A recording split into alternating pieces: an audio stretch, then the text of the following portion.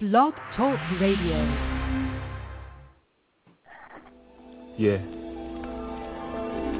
Mic check. 1, 2, 1, 2, 1, 2 for you. Yeah. You know what I'm saying? Word up. It's that biblical theology study of the person of God, attributes. God's word is like a breeze in the tropics, and Jesus got the keys to the cockpit. He's the king, the priest, and the prophet, so please watch as we proceed with the topic. And that's biblical theology. That phrase alone, they give some people allergies. They say it's not practical enough. Just give me Jesus, that will be enough. That seems plausible and logical. Nobody wants to be all cold and theological. But being a theologian's not optional, cause when you talk about Christ, you're saying something doctrinal. Either it accurately portrays his majesty, or it's a travesty, or worse, blasphemy. You can do a global search. This mark is crucial to the health of a local church. The Christian life is a difficult odyssey. The faithful are a statistical anomaly. The enemy wants to trick us hypnotically. That's why we need that biblical theology. Lord God, deliver us from apostasy. The human heart is given to idolatry. The situation is critical, we gotta see the importance of biblical theology. What do I mean by biblical theology? The whole theme of the scripture and God's the key. It's following the Bible storyline, and the ultimate goal is seeing God's glory shine. What he starts, he finishes with dedication. A work of art from Genesis to Revelation, from God's creation to man's fall to redemption to consummation. His designs and structure each time will fluster. What mind can instruct the divine conductor? His worthiness sits enthroned in the heavens, sturdy and fixed. Romans 11:36. Biblical theology encompasses who God is, what he promises, and accomplishes. So clever, we behold his endeavors unfold. The greatest story ever told. The Christian life is a difficult odyssey. The faithful are a statistical anomaly. The enemy wants to trick us hypnotically. That's why we need that biblical theology. Lord God, deliver us from apostasy. The human heart is given to idolatry. The situation is critical, we gotta see the importance of biblical theology. The Lord has not decided to keep us guessing. Thank you, Lord. He gave us the word, providing us correction, and the spirit for guidance and direction. Biblical theology is like protection from ourselves and our improper reflections, so we can follow the Bible, not just our affections. Otherwise, we will chop it into sections and not make the connections like the doctrine of election. And Satan is waiting to slice us into mincemeat if our faith is a mile wide and an inch deep. Theology is like the root of a tree, which determines how rich the fruit's gonna be. And by God's grace, he'll breathe on us with his breath, lead us in his steps, show us his eagerness to bless. And we'll experience true peace within our depth, because we'll know the meaning of Jesus and his death. The Christian life is a difficult odyssey. The faithful are a statistical anomaly. The enemy wants to trick us hypnotically. That's why we need that biblical theology. Lord God, deliver us from apostasy. The human heart is given to idolatry. The situation is critical, we gotta see the importance of biblical theology.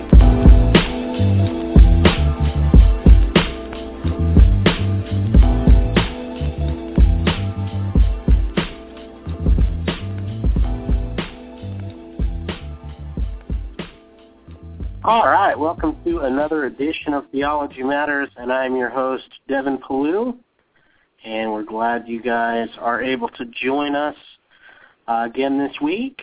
I was out last week. I wasn't feeling too good, so my lovely bride stepped in and did the interview for me with apologist and theologian Robert Bowman, and I was so upset I missed that interview. He's one of my heroes of the faith, so to speak, and they did a 2-hour show on the doctrine of the Trinity and had to defend the doctrine of the Trinity and kind of see what objections are coming to it, and it's a very good show.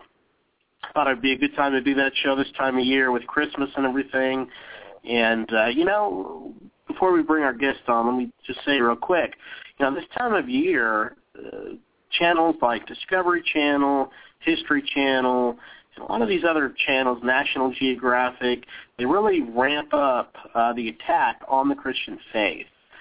And they typically always go to guys like the Jesus Seminar or Bart Ehrman or other kind of liberal scholars, and they really don't give the conservative scholars much of a voice.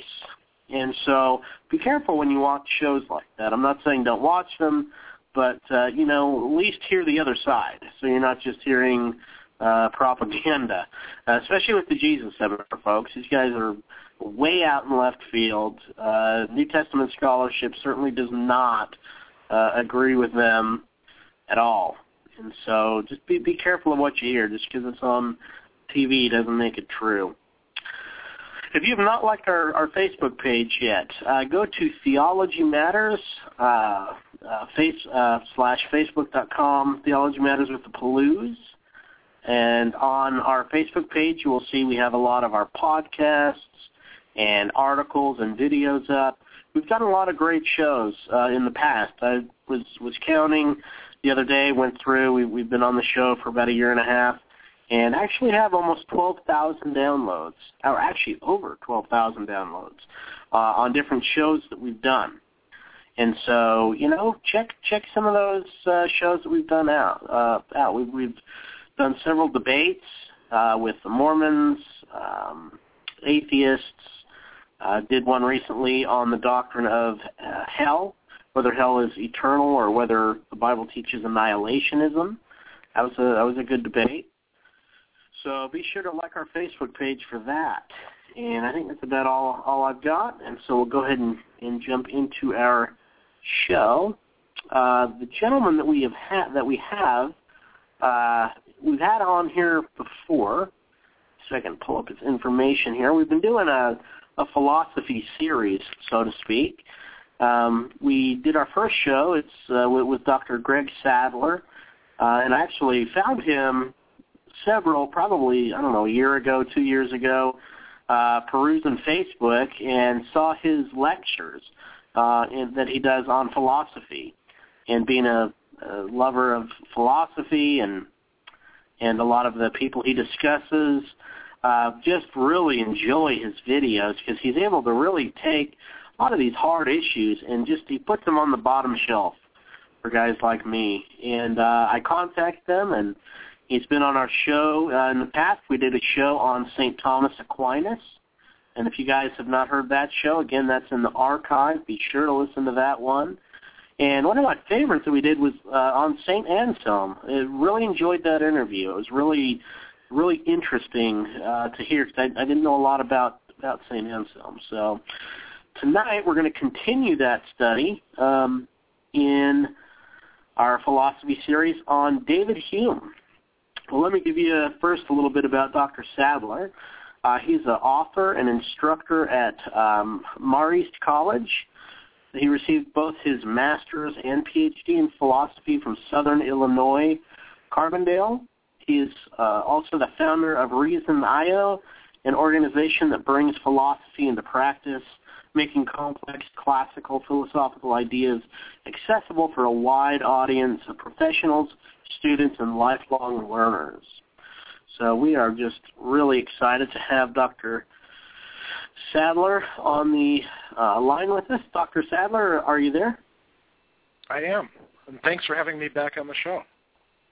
Oh man, it's great to have you back on. I'm hoping we can do quite a few of these shows just on different profiles of the philosophers. So, well, there's certainly enough of them that we could do a whole series on them.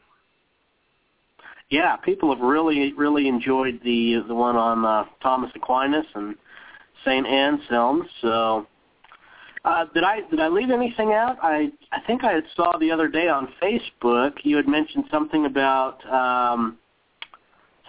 your philosophy videos. We're going to like Google Chrome or some type of something like that. Well, we've done a lot of videos. So I've been organizing them into playlists, and right now I'm still in the process of putting together a lot of existentialism videos, and we could talk about some of those authors down the line perhaps sometime.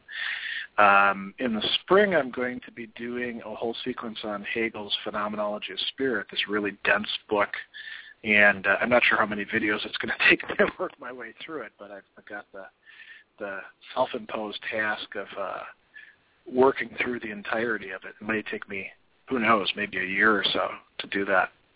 But that's the main stuff I've got going on with the YouTube videos.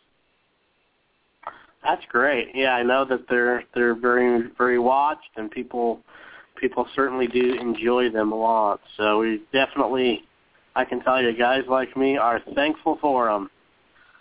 So tonight, I guess we're going to look.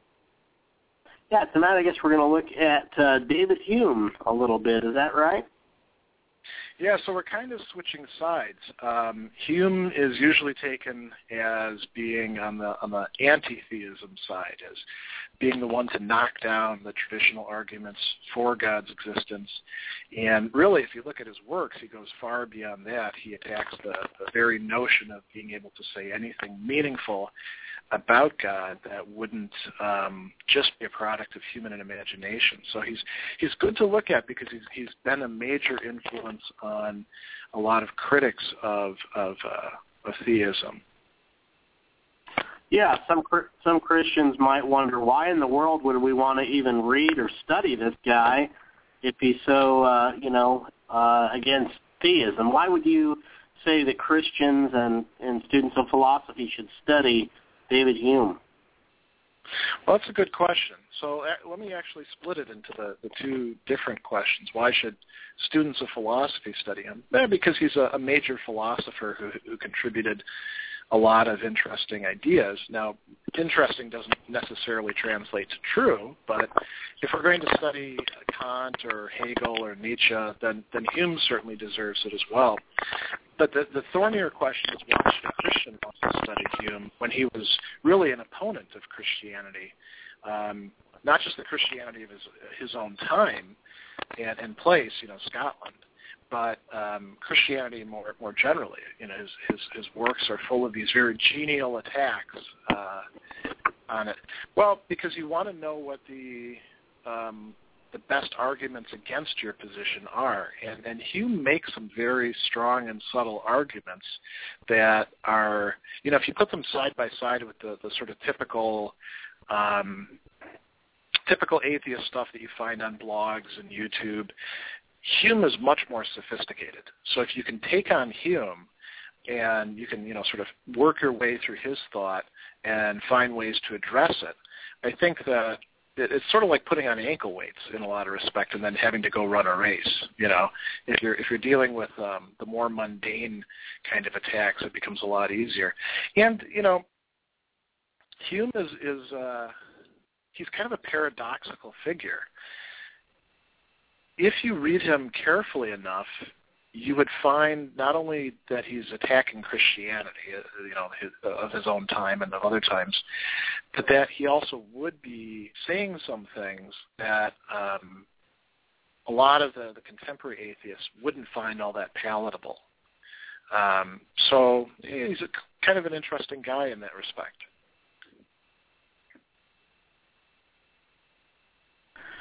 Yeah, one of the things that you mentioned there was kind of if you look at some of the atheist YouTubers, just the amount of unsophistication in their arguments compared to to someone like David Hume, it's pretty quite remarkable, isn't it? Well, the same thing was going on in his own time. You've always got people making bad arguments on any topic you like, but what's nice about history is we tend to we weed out the chaff. So we don't read a lot of the other people from Hume's time who are making arguments for or against. We read the people who are the real heavy hitters, and it gives you the impression that our own condition is something different, that the level of debate has somehow fallen to this new low, when really it's always been like that. So, yeah, I guess that's what I have to say about that. Okay, well, just for people listening, we're going to open up the phone lines about 7 o'clock. I know there's a lot of people that are wanting to call in and have questions for Dr. Sadler, so we'll do that in about 45 minutes, and we'll continue just to kind of keep teaching, and then if we get phone calls, great. If not, we'll just let Dr. Sadler continue to kind of take us through this outline. So, Dr. Sadler, I kind of turn it over to you. Tell us who is David Hume? Well, he is a 18th century philosopher, solidly in the middle of the Enlightenment, and living in Scotland, although traveling around quite a bit from time to time, but born in Scotland and primarily living and working in that area. And Scotland at that time was undergoing a kind of intellectual renaissance as well. So he's a contemporary of other Enlightenment figures like the encyclopedists like Diderot and D'Alembert in France. Jean-Jacques Rousseau was somebody who he had contact with. He actually had a falling out with Hume towards the end of Hume's life. And he's a key British empiricist philosopher. So he belongs in this tradition that begins with people like Hobbes and Locke, and then goes through Bishop Berkeley, and then Hume is sort of at the culmination of that. And he's an interesting guy in that he kept a lot of his religious views under wraps, so to speak. He ended up not getting 2 different university posts that he applied for just because of his reputation of being an atheist and being a skeptic. He tried to get a chair at Glasgow and a chair at Edinburgh and was turned down from both of them. And he also ended up, for a while trying to leave out parts of his work that he thought might be offensive to religious believers. And then towards the end of his life, started incorporating much more of that into his work. He was pretty influential, and this is one of the reasons why he's so important in the history of philosophy. He not only gets Kant going. Kant talks about being shaken from his dogmatic slumber by Hume's attack on cause and effect. But he also influenced Jeremy Bentham, the father of utilitarian philosophy. He influenced his friend Adam Smith, who we know from this theory of capitalism, but also from the theory of the sentiments that he develops. Darwin and Huxley both, acknowledged their sort of debt to Hume. And in Anglo-American philosophy, so in analytic philosophy, there's a kind of debt to Hume as well. I don't think he's as much read as he used to be, but a lot of the categories that he put in place, people still think in those terms. So, we're talking about somebody who's writing. His early works are 1739, 1740, and he's writing all the way through to his death in the late 1700s.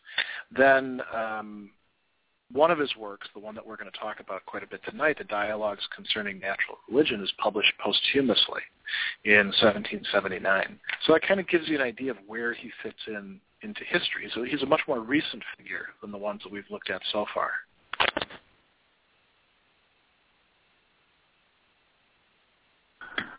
All right, that's quite a lot. That's pretty good introduction. Who would we say that Hume actually influenced?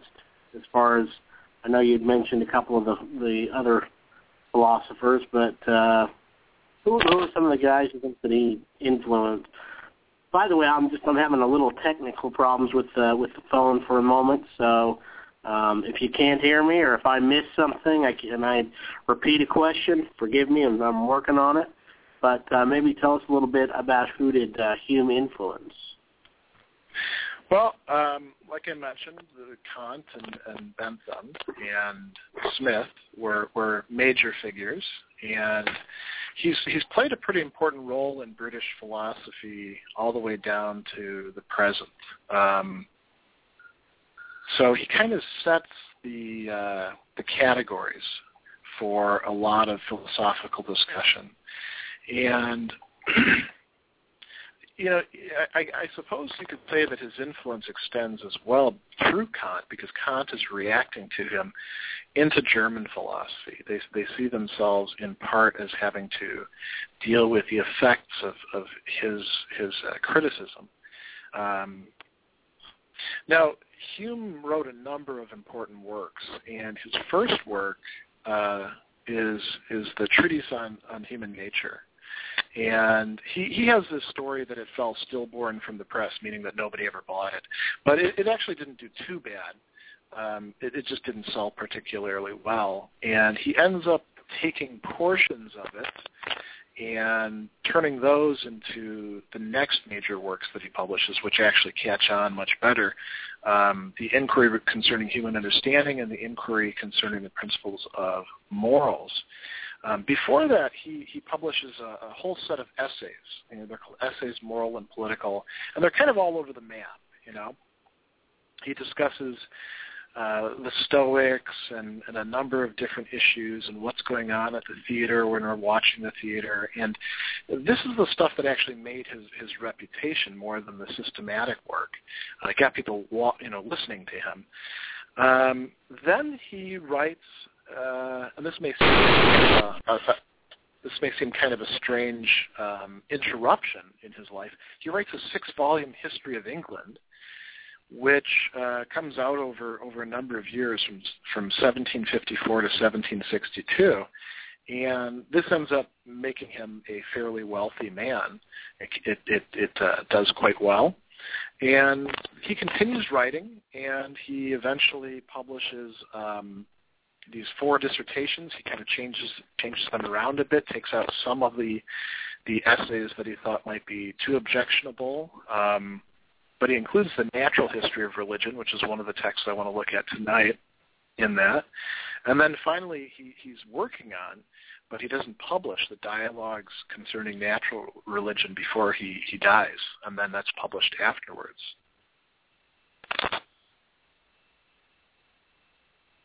Well, one of the people, I was just curious that you said that he had influenced was Charles Darwin. I was just curious. Yeah, what were some of the ways that he had influenced Darwin? That I don't know that much about. Darwin seems to have seen himself as indebted to Hume. The emphasis on empirical investigation. Hume he's writing a natural history of religion, which the critics, when they look at it, they say, well, this isn't actually natural history at all in the classic sense. But this sort of looking for the associations between things and being willing to in a Humean universe, anything could really turn into anything, you might say. It doesn't mean that it's probable that it'll do so, but there's always the outside chance. You can't rule it out, according to Hume.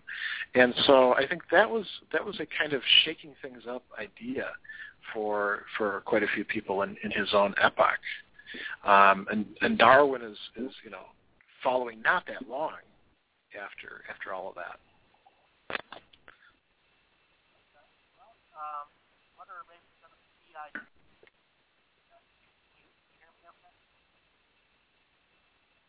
I couldn't quite hear you. I think you're having phone troubles again.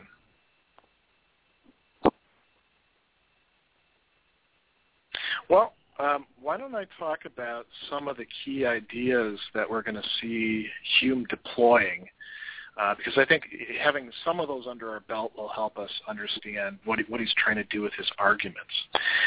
So Hume is committed to what we call empiricism, and this is the notion that all of our knowledge, all of our ideas ultimately come from experience. So they're coming from either from the outside or from our own reflection upon ourselves. They're not coming from some sort of God revealing anything within ourselves, within our psyche, our soul, our mind, and somebody like Augustine, had with the notion of illumination.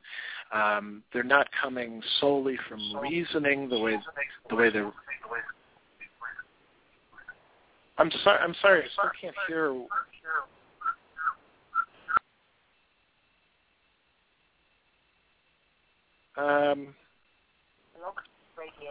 Okay. Can you hear me okay now, Dr. Sadler?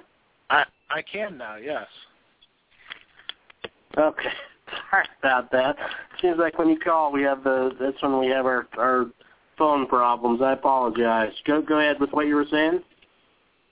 Well, that's all right. So empiricism holds that all of our knowledge, all of our ideas ultimately are coming from experience. So not coming from reasoning about things, unless we've already got experience to sort of process through reasoning, and they're not coming from some sort of illumination from within or any sort of implanted or infused ideas.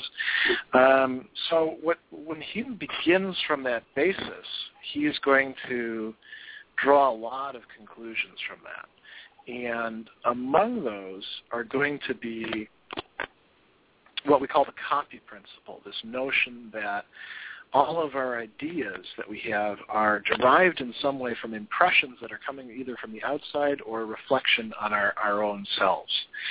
So that's going to really limit, that's going to sort of set the horizons for what is conceivable, what we can reason about, what we can make arguments about.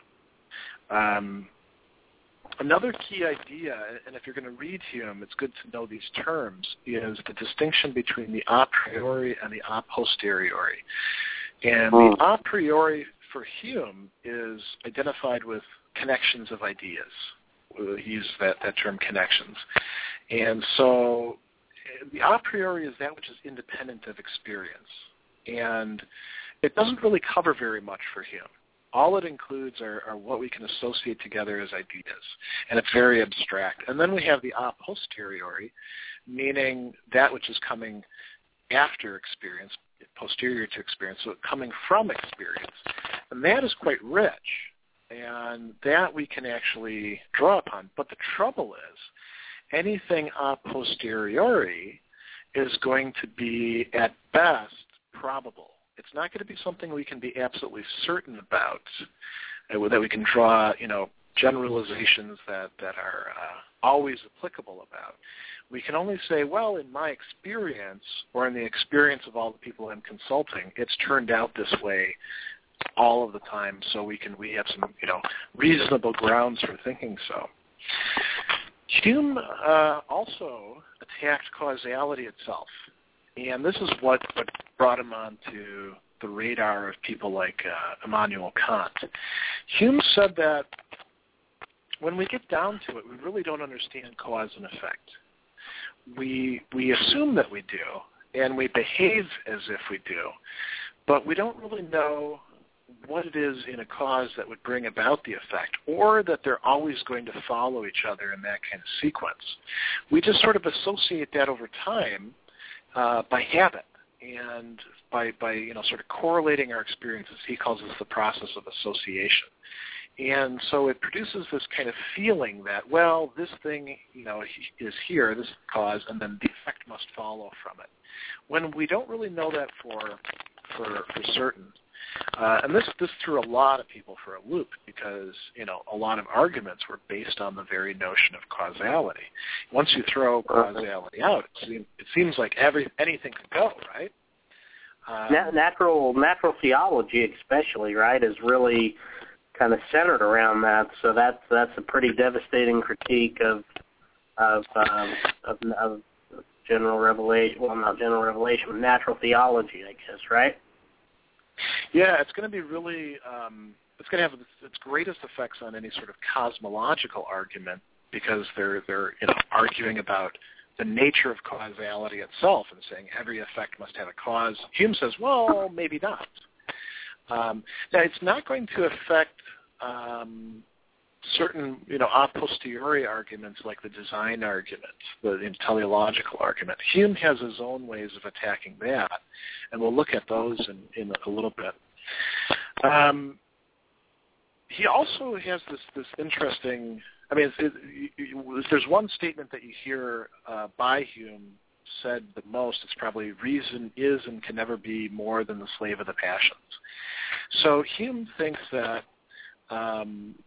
reason by itself is fairly impotent. It doesn't do an awful lot. You have to have some material to work upon first, and reason can't even make itself, can't actuate itself. It can't get itself to start thinking about things and figuring them out.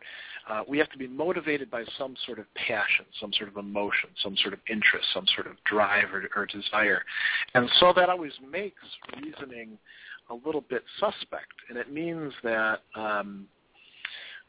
you can't rely on most people, to do an awful lot of reasoning. Now, he's going to import some of these ideas into thinking about religion.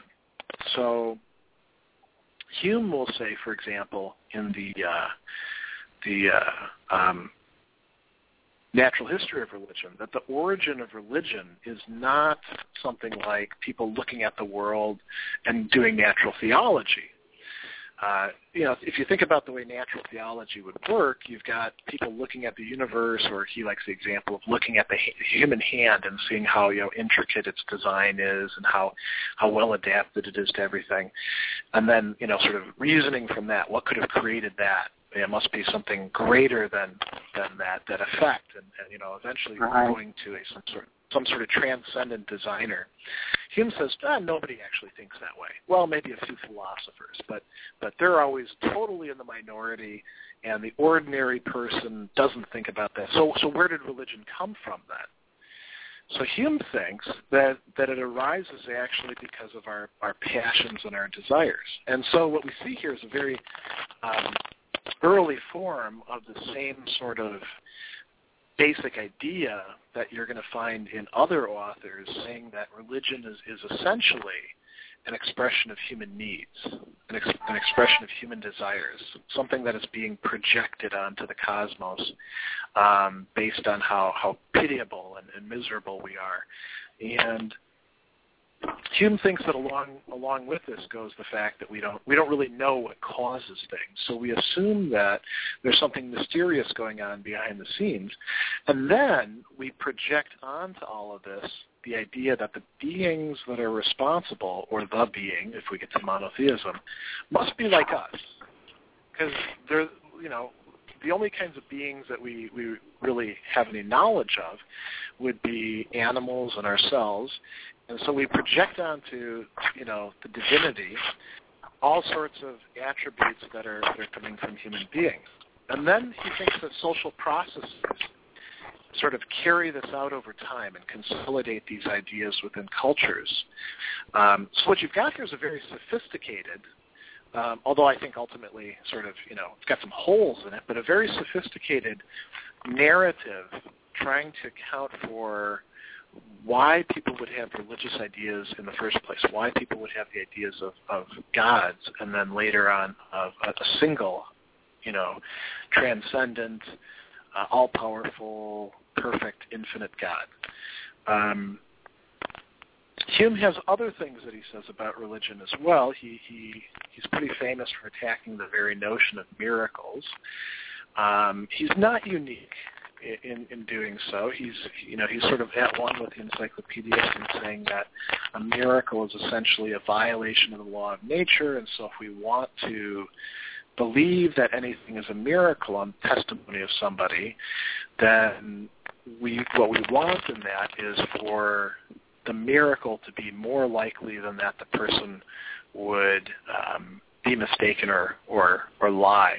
And since it's always more plausible that the person would be mistaken or lie, then we can discount any sort of miracle we want. So he's going to, he's going the sort of route of the Enlightenment thinkers and rejecting any sort of miraculous circumstances. So, think about what that would do to Scripture.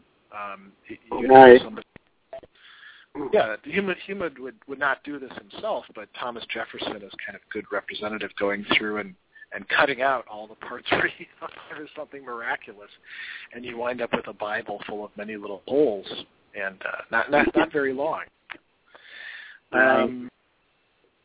Now, Hume also, he contrasts monotheistic religion against polytheistic religion, and whenever he does so, he's always doing sort of a a disguised, well, not always disguised. Sometimes he just comes straight out, but he does a kind of, in many cases, a kind of disguised praising monotheistic religion when really thinking that nobody actually believes, the sort of thing that he's praising. So he talks about, the notion of God that you would find in monotheistic religions, where God is infinite, God is perfect, God is above everything, the creator of all. And he thinks that these sort of ideas actually lead necessarily to some sort of intolerant attitude. The polytheists were much more live and let live. You've got your Zeus, I've got my Apollo. If I run into somebody else who's got other gods, I'll just say that they're more or less like mine, and maybe bring their idols over to my place. He portrays the polytheists as being much more tolerant to each other. And he also contrasts monotheistic religion against polytheistic religion in terms of its effect on human mores. So whereas the Greeks celebrated these heroes like Hercules, who could, then assume a semi-divine status, or even generals like Brasidas, who were accorded a kind of a cult status at one time, monotheists are much more, into humility, into asceticism, into mortification, into making themselves lowly in relation to their deity because they've set him so high above them. And so Hume thinks that this leads to what he calls, whenever he uses the word monkish, it's always a pejorative term for Hume. So it leads to monkish ways and values. And then the last thing I want to say about this before going and looking at some actual arguments is that Hume is going to try to show that no arguments for God's existence really work. That they never do what you want them to do. And he's got a lot of different ways to try to make a case for this. So I think it's kind of interesting to go to the two main works where he's talking about this sort of thing. He does it somewhat in the Natural History of Religion, but really brings out all the guns in the Dialogues Concerning Natural Religion, the one that is published posthumously. That's interesting. I'm kind of the Reformed stripe, of the Calvinist stripe in my theology, and what I notice in my circles, unfortunately, is there really is kind of a reaction against natural theology. And so I would actually be much more like with Roman Catholicism as far as classical apologetics and natural theology and that. But it's funny because a lot of the presuppositional apologists that sometimes I'll talk to will say that they don't think arguments for God work either. I guess as far as some of the classics. And they actually, some of them go as far to say that to give arguments for God's existence is actually sinful. So it'll be interesting. I'm just wondering if Hume kind of contributed to that. I know their view of Scripture, and that does as well, but I find that kind of an interesting comparison. Yeah, and I mean, you can find others too. Kierkegaard, who liked his philosophy, he says arguments for God's existence never do what they're supposed to do. You're always sort of presupposing things from the beginning, and then people like Barth afterwards are sort of out Kierkegaard in that respect. With Catholics, they're kind of all over the map if you're talking in sociological terms. If you were actually to go around and poll a bunch of Catholic scholars or just the average Catholic, the tradition is that there's a natural theology is possible, and there's all sorts of ways to get into it. But I think that quite a few people aren't very conversant with it. And there were people like Peter Damian, who in the Middle Ages argued that not only that philosophy but even grammar was a tool of the devil. So you're not going to find somebody like that being receptive to natural theology. Peter Damian and Anselm if I'm not mistaken, actually belong to the same religious order, the Benedictines. So it shows you just how far of a distance they could be from each other. So let me talk a little bit about what's going on in these two works. The Natural History of Religion, Hume is doing something that is a little bit like what some other thinkers before him have done, including Thomas Hobbes, trying to show that there's some sort of origin for religion in human passions, in human needs, and that the social processes that we're largely unaware of then elevate the products of our passions into deities. In the dialogues concerning natural religion, there's a much more robust correspondence between that and one of the authors that Hume particularly liked, which is Cicero.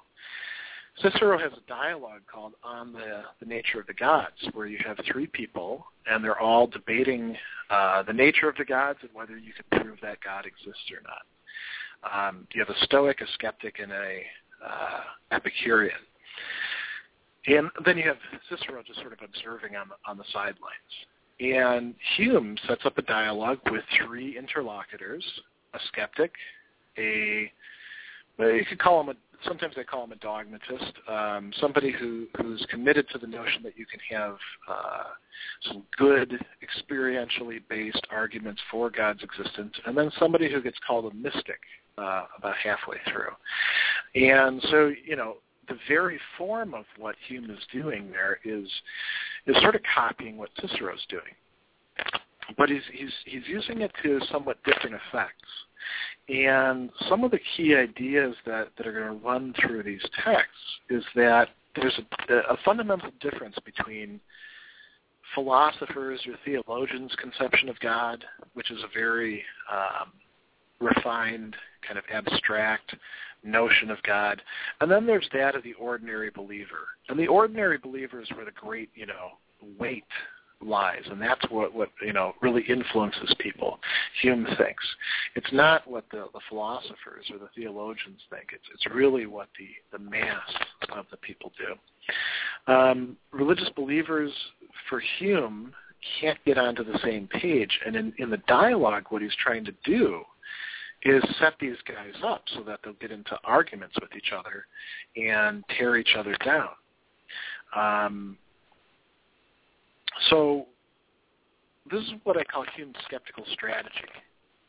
In both of these works, what he does is something that's right out of the playbook of ancient skepticism, which is you set your opponents up so that they'll battle each other and show each other's positions to have some flaws in them.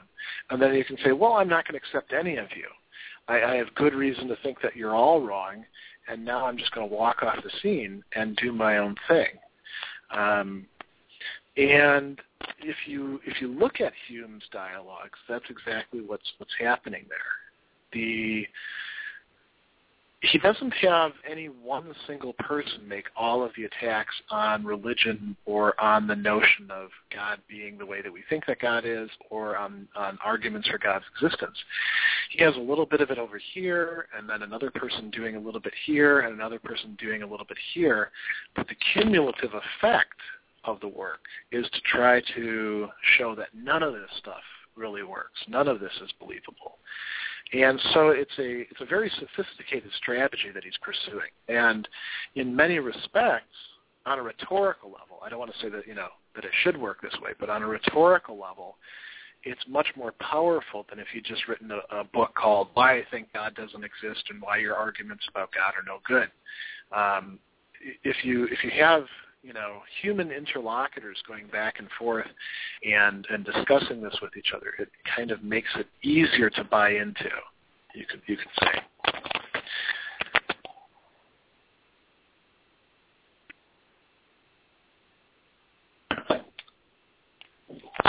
So let me talk, since we have about 15 minutes left before we take the break. What's actually going on in the first book, The Natural History of Religion? there is some discussion of rational arguments for the existence of God. And what Hume is saying there, he's not actually attacking them in the same way that he will in the dialogues. He's saying, yeah, you can make these arguments, but nobody really does. This is not the way that ordinary human beings come to know anything about God or the universe. And so he's trying to propose an alternate explanation for why human beings have conceptions about God. And then, if you can say, well, everybody's conception is really coming from their passions and their imagination and needs and wants on their part, that allows you then to say, well, their ideas are probably false. Right. Weirdly enough, he actually does in one point, and he can't possibly be speaking seriously here on his own part, non-ironically. He says, the universal propensity to believe in invisible, intelligent power, if not original instinct, being at least a general attendant of human nature, may be considered a kind of marker stamp which the divine workman has set upon his work. And this looks like, an argument for God's existence that Hume would then be making. But later on, towards the end of the work, he'll take anything like that back. So he couldn't really be serious about it at that point. And it's kind of a weird deviation to make. The work is kind of fun because he engages in some interesting thought experiments. His explanation for polytheism is that we don't arrive at that by actually looking at the world, at nature, because then if we did that, we'd actually figure out that there's, one designer of all this because it's all, one harmonious whole. But if we look at human affairs, like politics, for example, right, or how things play out in a household, what we see is a whole bunch of discordant wills that don't jibe with each other, and they're doing different things, and that's where we get the polytheistic conception like.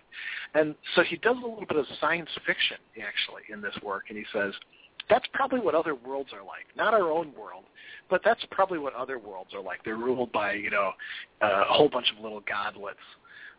And then he just sort of passes on from there.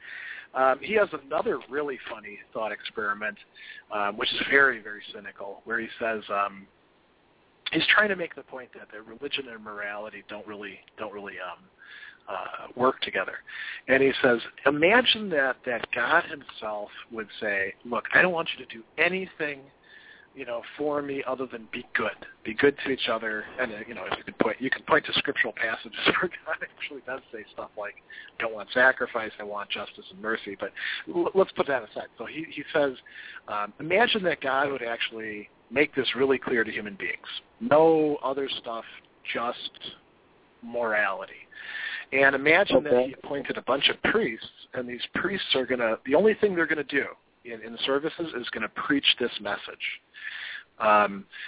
He says there'd be some people out there, guaranteed, who would actually not do the right thing, and they would say, going to those services is what makes you a good person. And he may in fact be right when it comes to that some people would. So he's got a lot of funny things going on there. Now, in the dialogues... Dr. Sadler, let me just jump in for just 1 second. We've got some people that are on the line and waiting, and I just wanted to let you guys know, just hold tight. In about 10 minutes or so, about 7 o'clock, we're going to open the phone lines. So, don't go anywhere. Just about 10 minutes, we'll go ahead and open the phone lines, and going to let Dr. Sadler finish his talk here on Hume before we start taking some calls. So go ahead, back to you there, Dr. Sadler. Okay, so in the dialogues concerning natural religion, like I said before, he's got these three characters, and they're all supposed to be friends with each other, and they're all pretty learned. There's one called Cleanthes, and he's an advocate of arguments by analogy or design arguments that say that the world must have some sort of intelligent creator who, set everything up the way that it ought to be, who arranged all the causes and effects in order, but who also is given towards an anthropomorphizing that the other characters say that can't possibly be good. Then there's Damia, and Damia is an advocate of what Hume calls a priori arguments. So what we're talking about is cosmological arguments, arguments from causality. And he doesn't like Cleanthes' anthropomorphizing of God. He says, look, if you're going to have a God, the God has to actually be infinite, perfect, way beyond our comprehension. And so he gets called a mystic by Cleanthes. And then you have this guy Philo. And Philo is a skeptic. So he doesn't actually buy into any of this, although he espouses a kind of fideism in the very end, very much like in Cicero's dialogue, where it turns out that the skeptic is also a fideist. And nobody's quite sure when reading this who exactly is supposed to be speaking for Hume at any given time. Most people think it's Philo, because he's a skeptic, but Philo's committed to some things that Hume himself might not be willing to do. But Philo does get to make some really interesting points. So I'm not going to be able to go through all the different arguments that are made in this. Actually, if you're, let me put in a picture of some YouTube videos. If you're really interested in this sort of thing, I have videos on the dialogues concerning natural religion and concerning the natural history of religion. Each video is about an hour, so you can get a bit more in-depth study. So I'm just going to hit on some of the highlights. In part 2, Cleanthes lays on the table something that they're going to work at the entire time, and it's this notion that the world and its parts are basically complex machines, really well designed. So our bodies are very well-designed machines, everything around us is. And so we can know by analogy, by saying, well, machines have to have designers, and we look at the universe is really, really complex. That must have to have a designer as well. And the designer is going to be like human beings in having a mind. It's going to have certain qualities that are like ours. So Philo argues, and this argument is going to get continued through the entire work, that a posteriori inquiry, so based on experience, based on analogy, is actually importing this idea of design and designer to make sense of the universe that it's experiencing. That's an interesting attack. Instead of just saying, well, we don't actually see any design there, or as he will say later, maybe it doesn't show the kind of designer that we want. He's saying you're actually kind of importing to the phenomena that you're studying. You're placing onto it this very notion of design. You're reading it in where it doesn't necessarily have to be.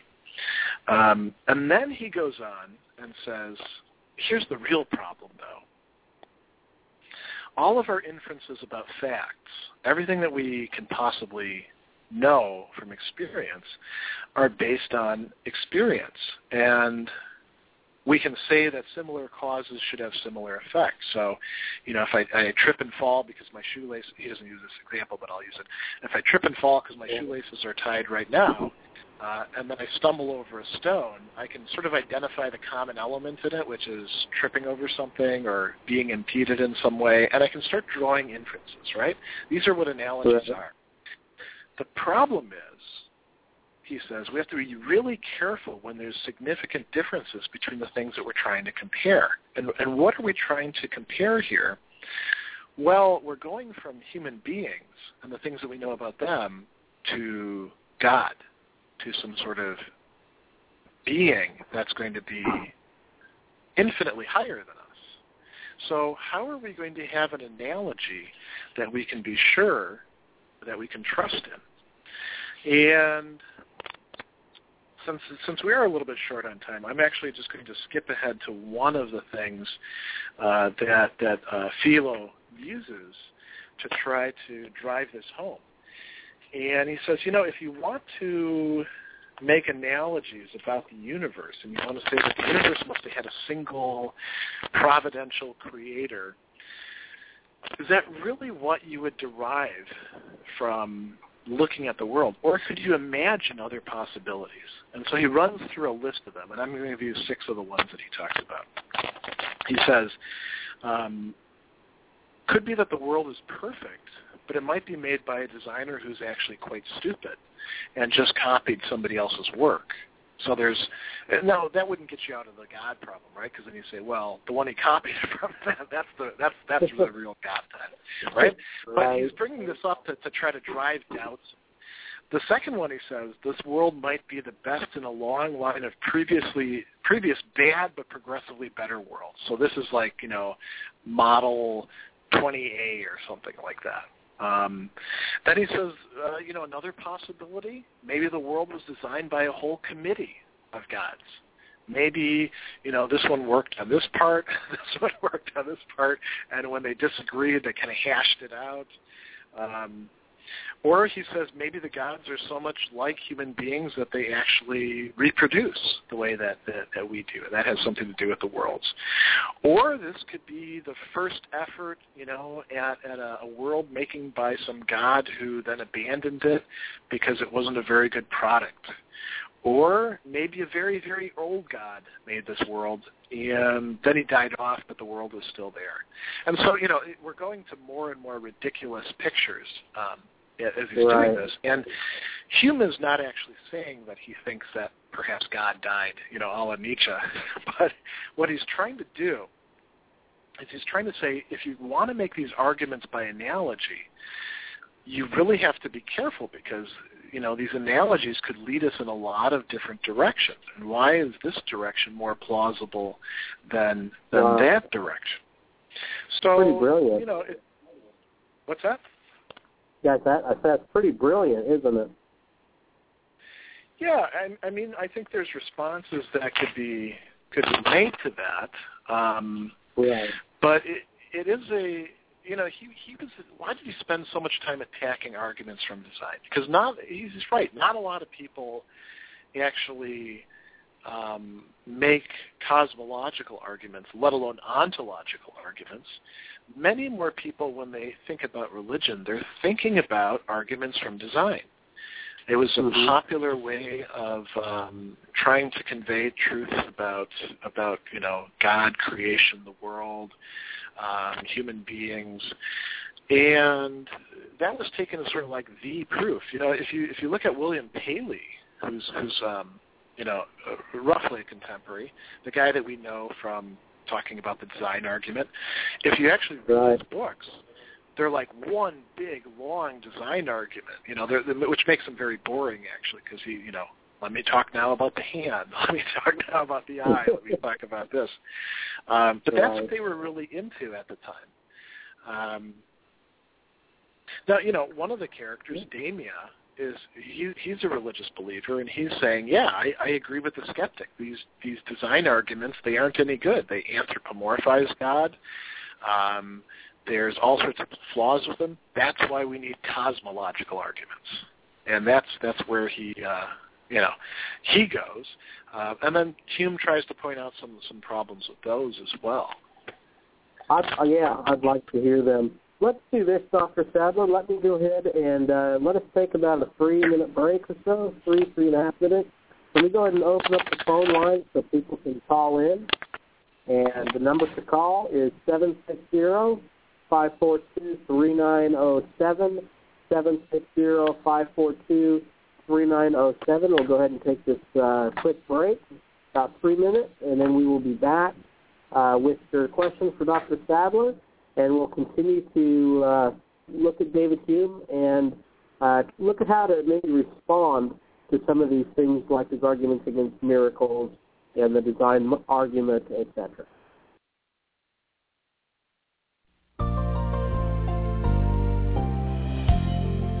This is John MacArthur inviting you to join me for Portraits of Grace.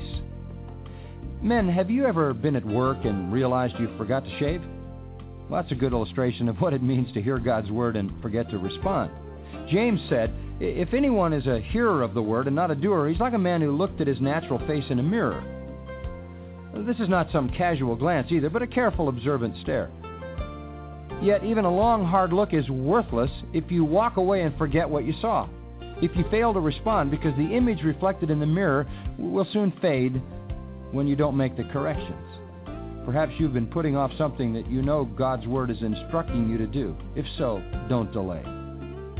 This is John MacArthur, trusting that you'll look into the Word of God and become a true portrait of grace.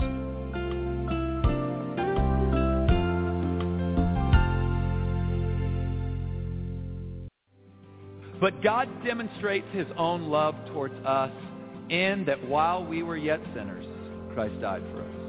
Much more then, having now been justified by His blood, we shall be saved from the wrath of God through Him.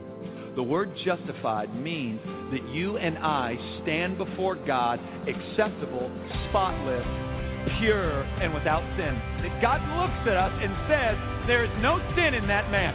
There is no sin in that woman. That He looks at us and we are now just in His sight. So all the blasphemy that we've done by choosing stuff over God, all the blasphemy that we've lived in by saying my way is better than God's, all the blatant sin of saying creation is better than God's is removed, and God sees us as just.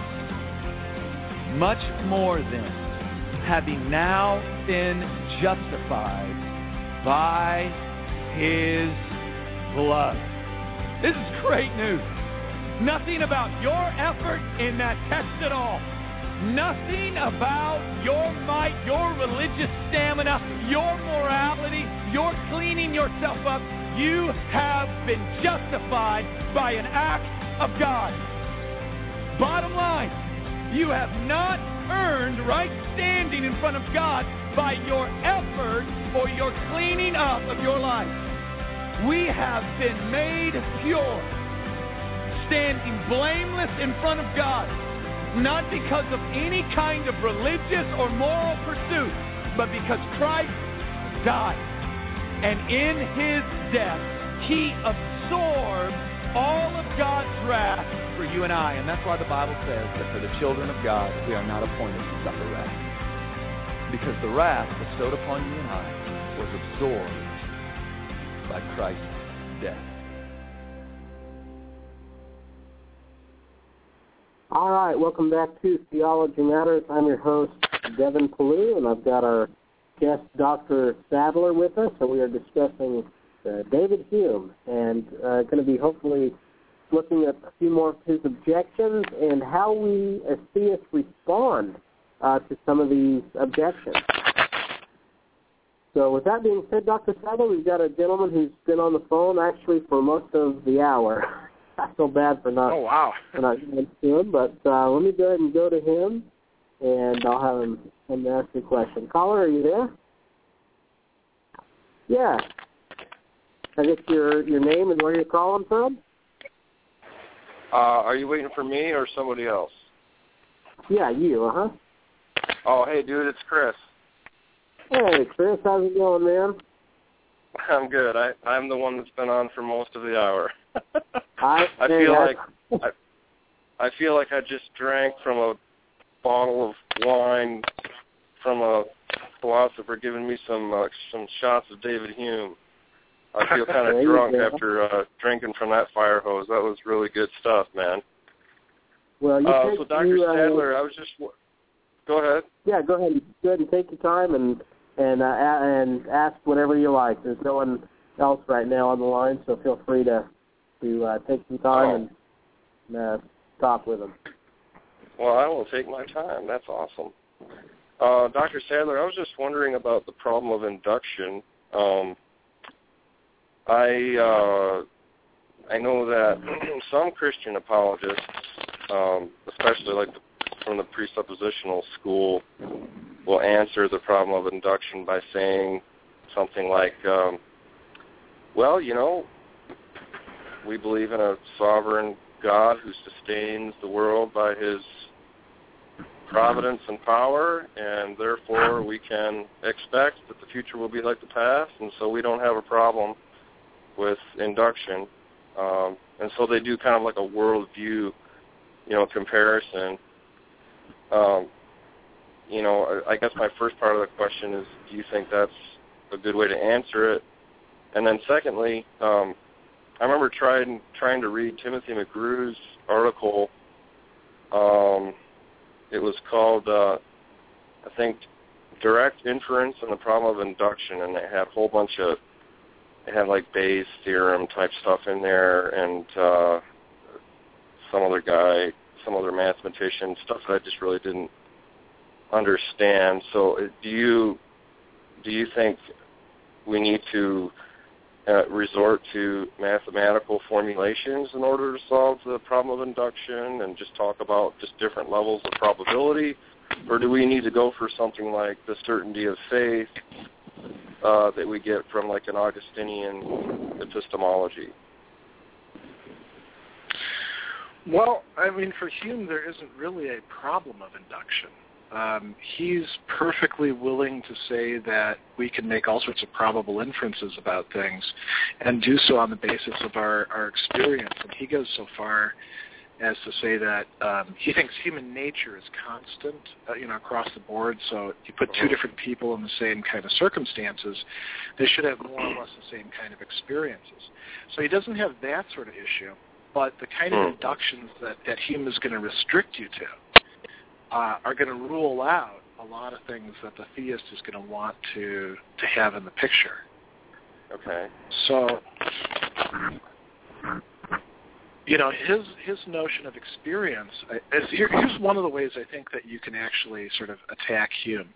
I think that you can say that his notion of experience is a little bit too limited, that he's not as good of an empiricist as he ought to be. People like Leon Shestov, who actually draws on Hume quite a bit, and who's very much like Kierkegaard, although Kierkegaard's not drawing on Hume, but he's very much like Kierkegaard in his philosophy, are doing this sort of thing, saying, well, if you're going to open up things and say, well, things could be this way or things could be this way, why would you sort of rule out summarily any sort of claims that theists might want to make? And I don't think Hume would actually have a good response to that. By the way, I'm not a Humean. I'm just somebody who's sort of like with Hobbes. I love reading Hobbes, and I like thinking out some of his ideas, but I don't actually buy into quite a bit of Hume's program. Mm-hmm. Now, you were asking about having the certainty of faith, and Hume would try to rule out anything like that. And the base, if you think about this, it's kind of interesting. What's the basis on which Hume does that? Is it really impossible for a person to have certainty? Well, if you're a good Humean, following along with a lot of Hume's principles, you couldn't rule that out. Mm-hmm. What he's going to do is he's going to say, well, that's something like fanaticism, or what he calls enthusiasm. Usually when he says enthusiasm, he means, fanaticism. And what you have to do for somebody like Hume is really make other people's presumed views on things kind of the rule for what you ought to believe in, if that makes any sense to say that. So it would be sort of like this. I have a religious experience, and I have some, absolutely firm conviction that God himself, spoke to me or implanted some idea in my mind or my heart, and I come to you and I say, I've got this, this wonderful thing has happened to me, and then you say, well, I haven't had that experience, so I'm a little bit skeptical of what you're saying here. Can you walk me through it, right? And I start explaining it to you, and you say, well, that could have been, let's do a Dickens kind of thing, that, with the ghost, when he sees the ghost. Right. In the Christmas story, that could be a blot of mustard that you're digesting. You could come up with all sorts of explanations for that, and it would be kind of weird for me to say, oh yeah, blot of mustard. That's probably what it was. It wasn't God at all, right? But you get the idea that with Hume, that's really, oh yeah, it could have been a blot of mustard. So therefore, let's if we can ever ascribe something to a lower cause than to some sort of higher cause that we don't really know that well or understand that well, let's do the lower cause, and let's try to even out experience so most people's experience looks more or less the same. And I think that religious experience, by its very nature, isn't going to fit that matrix very well. Right. You know? So if you start out by ruling out certain kinds of experiences as experiences, well, of course, you're not going to believe anybody ever has them. You're going to believe that it's just the working of their passions, causing them to madness. Does that make sense? Well, so Hume wants to start with experience, right, and building the edifice of knowledge. Is that correct? Yeah. He just wants to take normal, everyday experience, because that's why he says, we don't have any justifiable reason to believe that when one billiard ball hits another, it's going to go in the direction that we normally would expect it. It could fly off in another direction, I think he says that. I did a short paper on this a couple months ago. Didn't do very well on it, but anyways. That's okay. So, yeah, C+. But anyways, so, he says it could kind of fly off, and so then the other, the responses that I read were that, well, what we need to do is understand that Hume denies, like, a principle of uniformity, I think it is, or maybe his starting point is wrong, and that's where, some of the other philosophers pointed to, Augustine and, things like that. Is that what Hume's fatal flaw is? Is it his starting point? I would say yes, but I would say it's a different starting point that his fatal flaw is. I don't think it's so much about the issue of whether we can, sort of have causal reasoning working. He thinks that. Yeah, you're right. When we look at the connection of cause and effect, what we're really doing there is a process of habit and association. So, we play pool, a whole bunch of games, and shoot the billiard balls around, and every time that I shoot the cue ball at this ball, it actually does connect with it, and it makes it go off in a certain direction. But it could go off float in space. Now, I don't think that it's going to do that, and Hume doesn't think that it's going to do that because we've built up these patterns of association. So if we're remaining within the realm of experience, we're not going to think that it's doing that. But if we remain within the realm of experience, we've really limited ourselves, right? Oh, that's right. Now, I remember that. Now, if we want to, engage in the imagination, or we want to reason about it, then we can say, well, it could go differently, and we don't really know for certain that it's not going to do that. And once we start admitting those sorts of things, then people like Kant get very worried, and they say, whoa, causality, we got to have that. And Hume is saying, well, that's really just within the realm of the mind, the connections of ideas. And that's not what he actually divides philosophy into three different things. He talks about, like, the ordinary Joe on the street doesn't worry about any of this sort of stuff. He just shoots the pool balls, and, if it goes in the pocket, great, and if it doesn't, then he gives the cue to the next guy. That's the kind of guy I like, actually. Okay. Well, as much as I like to read philosophy and do this stuff, I pretty much consider myself that person, Well, and that's what Hume thinks most people actually are, and they're not going to worry. I mean, if they really probe down to its very roots, then they would see that causality is not as reliable as we think it is, but they don't do that. And so, that's fine. And then there's the philosophers, and for the most part, these are the people who are trying to probe down into it, and then they start getting all worried about, anything could be anything, and I can't really be certain about anything, and they turn into skeptics. And then Hume says, you can't really do that for very long. And so he ends up taking a third position where that both of the other two positions are kind of wrong. And go and live your life and try to stick with the realm of experience, day-to-day experience, not, any experience of the divine or anything like that. Just day-to-day experience and live your life as best you can, and then, you won't be so troubled by that. And you could say, well, how's that any different than the guy on the street?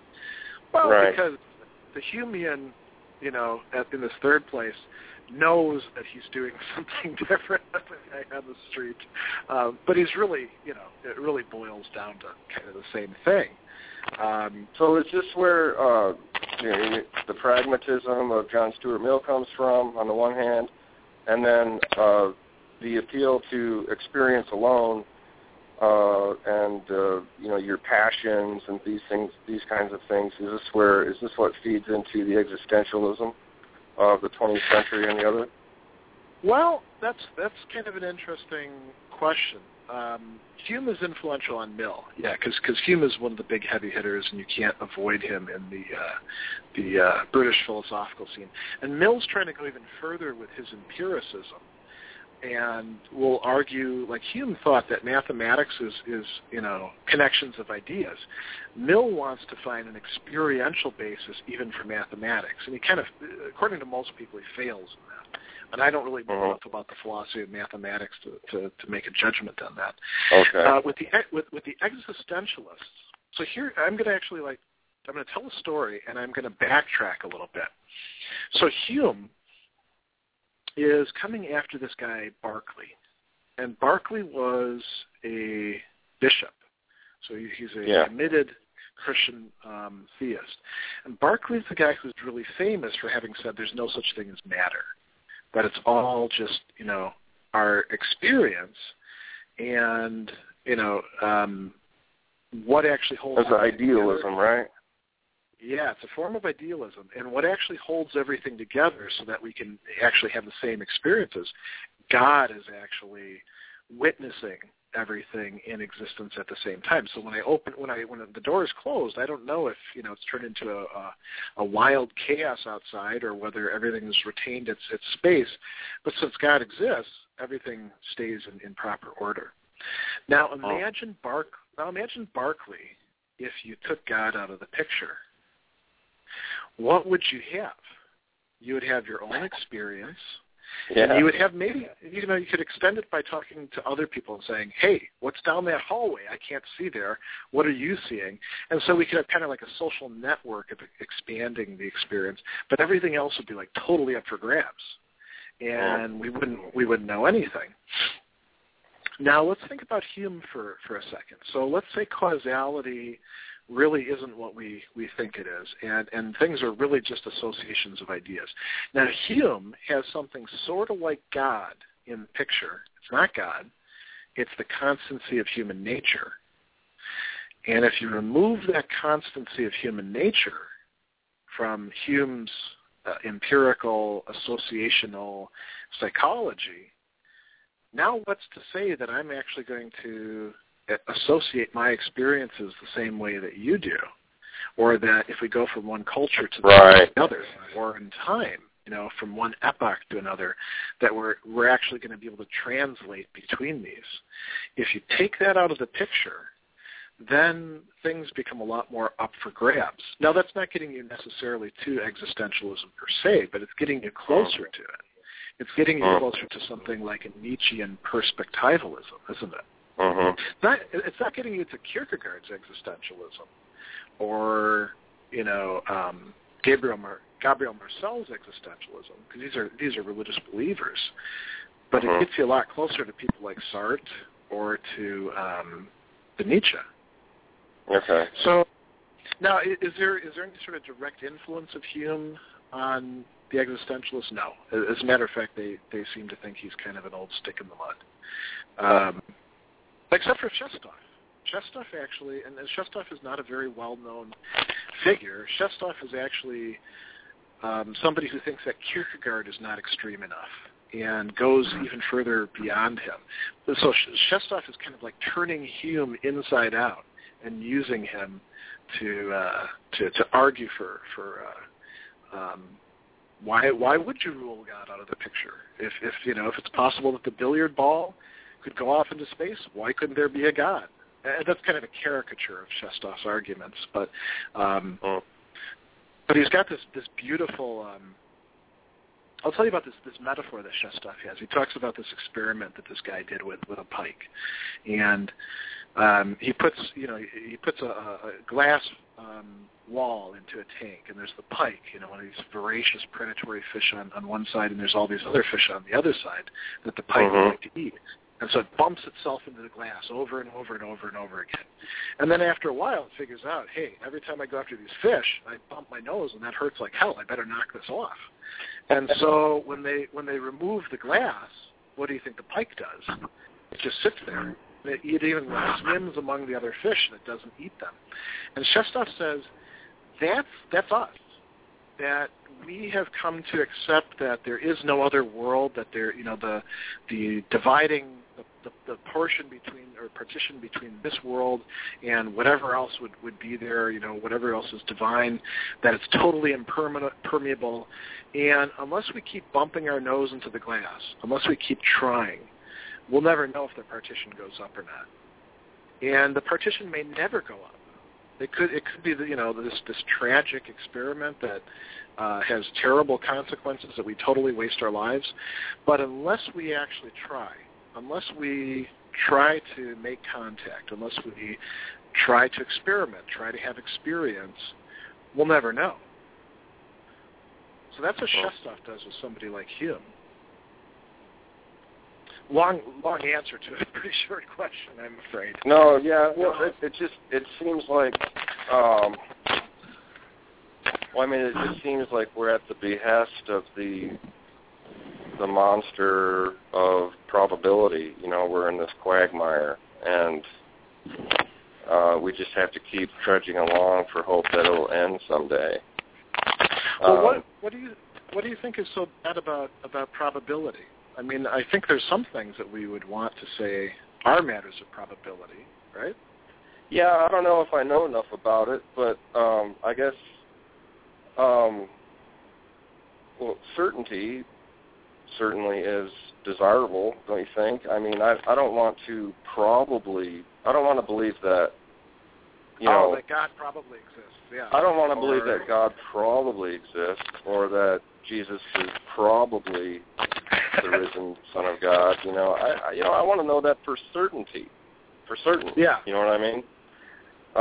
So for me, as a Christian, the problem of induction, I think, is a really important topic to discuss. It's not, for me, I'm not thinking of, when I pull the plug out, will the oil fall out of my car engine? Oh no, you know what I mean? Even though it's all related, you know what I mean? Yeah, Kierkegaard in his philosophical fragments, he's making a criticism of arguments about God's existence, and he talks about probability and this notion that if we can just get a little bit more probable and a little bit more probable, eventually we get to something kind of like certainty. He says you never get to certainty that way, and so he's saying something very much along. Yeah, what was the phrase he used for that? I can't remember. It was the approximation process. Well, he didn't call it that per se. He just said he didn't name the process. He said this is what a lot of people who are making arguments for God's existence are doing, is just trying to say, well, if this will get us halfway, and then this will get us 3/4 of the way, and then you just keep kind of piling them up. And he says that's not going to work. What we want, and now Kierkegaard is not going to try to do it through rational argumentation. Mm-hmm. He will say you have to have this passionate commitment of faith. What a lot of people call the leap of faith. And that for Kierkegaard, at bottom, it really is something affective rather than intellectual. Mm. Okay. But, that's just Kierkegaard. So. No, yeah, you asked me a good question about why am I so concerned about probability, or what problem do I have with it. It just seems like, just for the day-to-day guy, you mentioned the second guy, who's just the radical skeptic. Yeah. To me, it seems like, if the problem of induction is not resolved with having an epistemological theory that gives us certainty for causation in the natural world, then I can, for me, I can see myself being that second guy. Just like, man, is the lawnmower going to turn on? Is this knife going to cut the apple? Are these steps going to fall underneath me? It would just, I would think it would drive somebody insane. Well, I'm sure it has some, probably at one point or another. Yeah, they're called philosophers, Chris. What's that? I said, yeah, they're called philosophers. It's driven They're called philosophers. Well, there's kind of a self-selection against that, though, because if you really had that point of view, imagine if you really saw the world in that sort of anything could happen at any time, I can't trust anything sort of way, you'd never actually read anything because, why read a book? Because it's going to, turn into a fish as soon as you, or maybe burst into flames. It would be impossible to make any sort of decision. And so, you certainly couldn't make it through a philosophy program and go and teach, right? So there's kind of a self-selection in the very processes that militates against there being a ton of total skeptics in philosophy departments. So is it without like an epistemological paradigm of absolute certainty? Do we have to resort to like a pragmatic view of life, given the problem of skepticism, then? Well, that's a good question. And am I taking up too much time? Is there anybody else that wants to chime in? I feel like I'm 26 minutes here with my own private philosopher. It's pretty cool. Devin? Is there anyone else, Devin? No. Sorry about that. I'm having some phone issues, but no, Chris, you got another question? Shoot. Okay. Well, anyway. so we have the time then. Okay, so without some sort of epistemological foundation, are we stuck going into something like pragmatism, where truth is as James called it, what works or the cash value of the idea? Yeah, probably so. I think that there's a number of different ways in which you could come up with different epistemological foundations, and then how do we choose between those? That's where people get hung up. So are you a theist then? I never describe myself as a theist. I just say, I'm a Christian philosopher. And okay, you're a Christian. Okay, well, I didn't really know how to, ask the question without sounding dogmatic or anything like that. So, okay, so as a Christian, we live in a very sensitive day and age. Duck Dynasty, anybody? But ask Bill Robertson about that one, right? Right. So I was just wondering, what you think about, like, say, Alvin Plantinga's properly basic, like his mild foundationalism. Yeah, I know a lot of people like Plantinga. I don't spend a lot of time on philosophers in the analytic tradition. Because I'm more in history of philosophy and.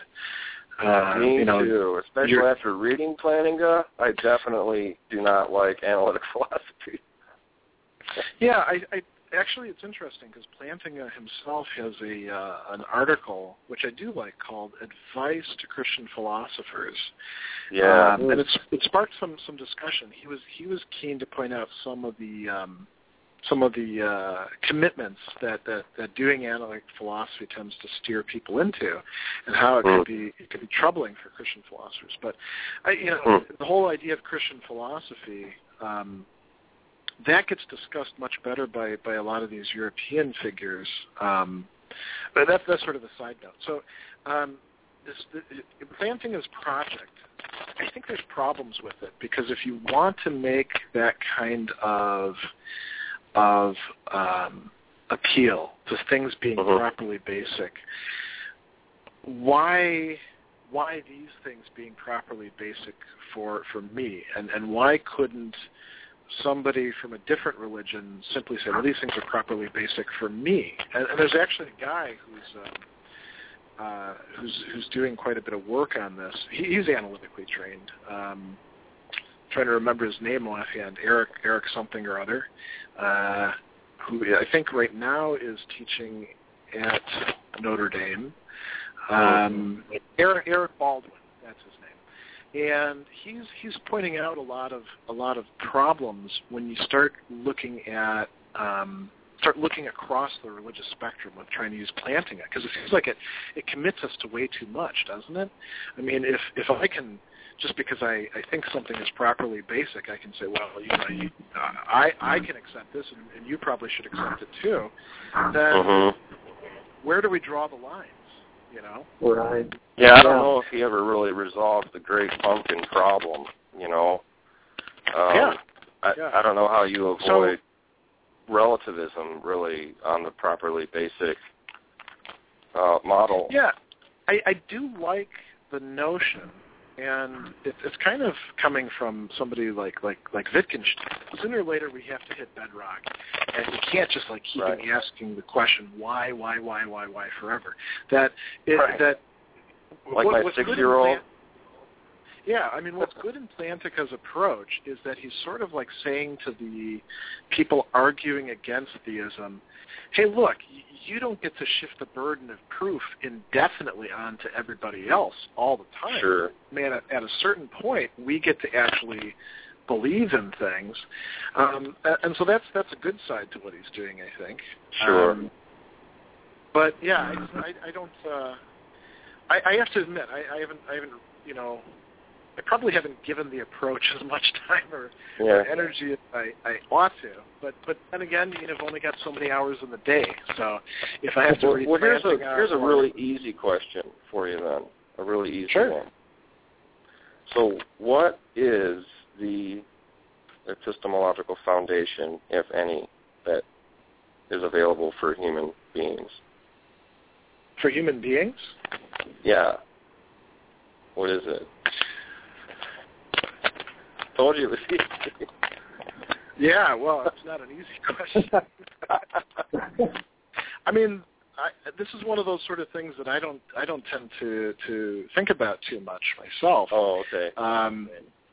There's a number of different. It's sort of like there's all these different philosophers, and they've got their own different answers to that question, and you can pick among them if you want to. You could be a Cartesian, or you could actually. There probably are some people who are Berkeleyans, although I don't know any myself. Sure. So I don't know. It's not one of those things that I'm particularly well equipped to talk about. Mm. What do you like to study and think about? Good deal. I'm sorry, Chris, it was a little garbled. He was asking what is your field that you like to study? And Chris, we actually got some other callers, so I got to let you go. But that was a great. Just tell those people to get lost, man. Hey, you just did, I think. Hey, thanks a lot, Dr. Sadler. Appreciate talking with you. You're welcome. Okay, bye-bye. All right. Talk to you later, Chris. All right. I think I got another one of my friends here on the line, and we'll go ahead and bring him on. Caller, are you there? Yes, I'm here. Hey, is it Matt? Can you hear? Yeah, this is Matt. I can hear you. Can you hear me okay? Yep. All right. You had a question or a comment for Dr. Sadler? Yeah, and I'm sorry I came in a little late, so I apologize if I'm asking you something you've already addressed. I'm actually interested in Hume's view of free will. Oh. I think if it'd be interesting in elaborating on that at all. Yeah, I didn't talk anything about that. It's not something that I've looked at for a long time. If I remember, he talks about that mainly in the treatise on human nature. And I remember being puzzled by it because it didn't seem, there's an issue with Hume and Locke and Hobbes where if you start poking at their notion of the will, it all kind of unravels, and you're like, well, what do you actually think the will is? For Hobbes, it's totally transparent because he says it's just the last, thing in our process of sort of working out our desires. That's what your will is, whatever it is that you happen to choose. With Locke, he's got this notion of the faculty of the will, but it kind of, it doesn't really add up to anything, and it's hard to figure out how it's free in any sense, other than being able to choose between alternatives or something like that. And with Hume, if I remember right, it's along the same lines as that. Now, Hume also thinks that you can draw some really strong generalizations about what human activities are going to be based on your knowledge of human nature. So if I remember right, this is in the inquiry regarding the human understanding, or it might be in the other inquiry. He says that if you think about a jailer, right, somebody who's guarding a jail, their resolve to keep that person behind bars is more of an impediment than those physical bars are. That person can be, more fixed. And there's ways that we can actually know this, Hume intimates. Now, if that's really the case, is there much scope for any sort of robust notion of free will? I don't think so. But that's an issue on which I'm sorry. That's an issue on which I could be wrong. Okay. Yeah, I'm wondering in my interpretation. Go ahead. No, my understanding was he's sort of a classical statement of compatibilism. I didn't know if you had any thoughts regarding that, like if that's a good way to classify him as a compatibilist. Yeah, I think that's what most people do. They talk about Hume in terms of soft determinism, which is supposed to fit somehow into the compatibilist spectrum. Hume was very influenced by Cicero in a lot of respects. And Cicero has discussions of this sort of thing in a book called The Stoic Paradoxes. And he talks about something like soft determinism where, because the Stoics were, they were committed to the notion that events were deterministic. So then, if that's the case, then why decide to do anything, right? That's the problem of determinism. And they said, well, the big picture stuff is kind of determined. Like you have your temperament that you're born with, and but you get to choose what you do with that. You have this little bit of leeway that you have control over. And I think that's similar to what Hume is making of it. For me, I'm always interested when I hear somebody talked about as a compatibilist with figuring out exactly how they're a compatibilist. A lot of people in philosophy of action, where these terms come up, they seem to be mainly interested in how can we classify people. Can we say that they're determinists, libertarians, or compatibilists? I'm less interested in that. I'm more interested in, if you're a compatibilist, how the hell does this work? How does the will actually get determined, and yet you have some sort of measure of control or contribution to it? Isn't that usually the? I'm sorry. Isn't that usually the attractive thing about compatibilism? Is that it does seem to offer something like that? That it offers the how. Exactly. There's the compatibilist is claiming that that's the case, and then what's really interesting about it is providing some sort of account that tells us how that could be the case.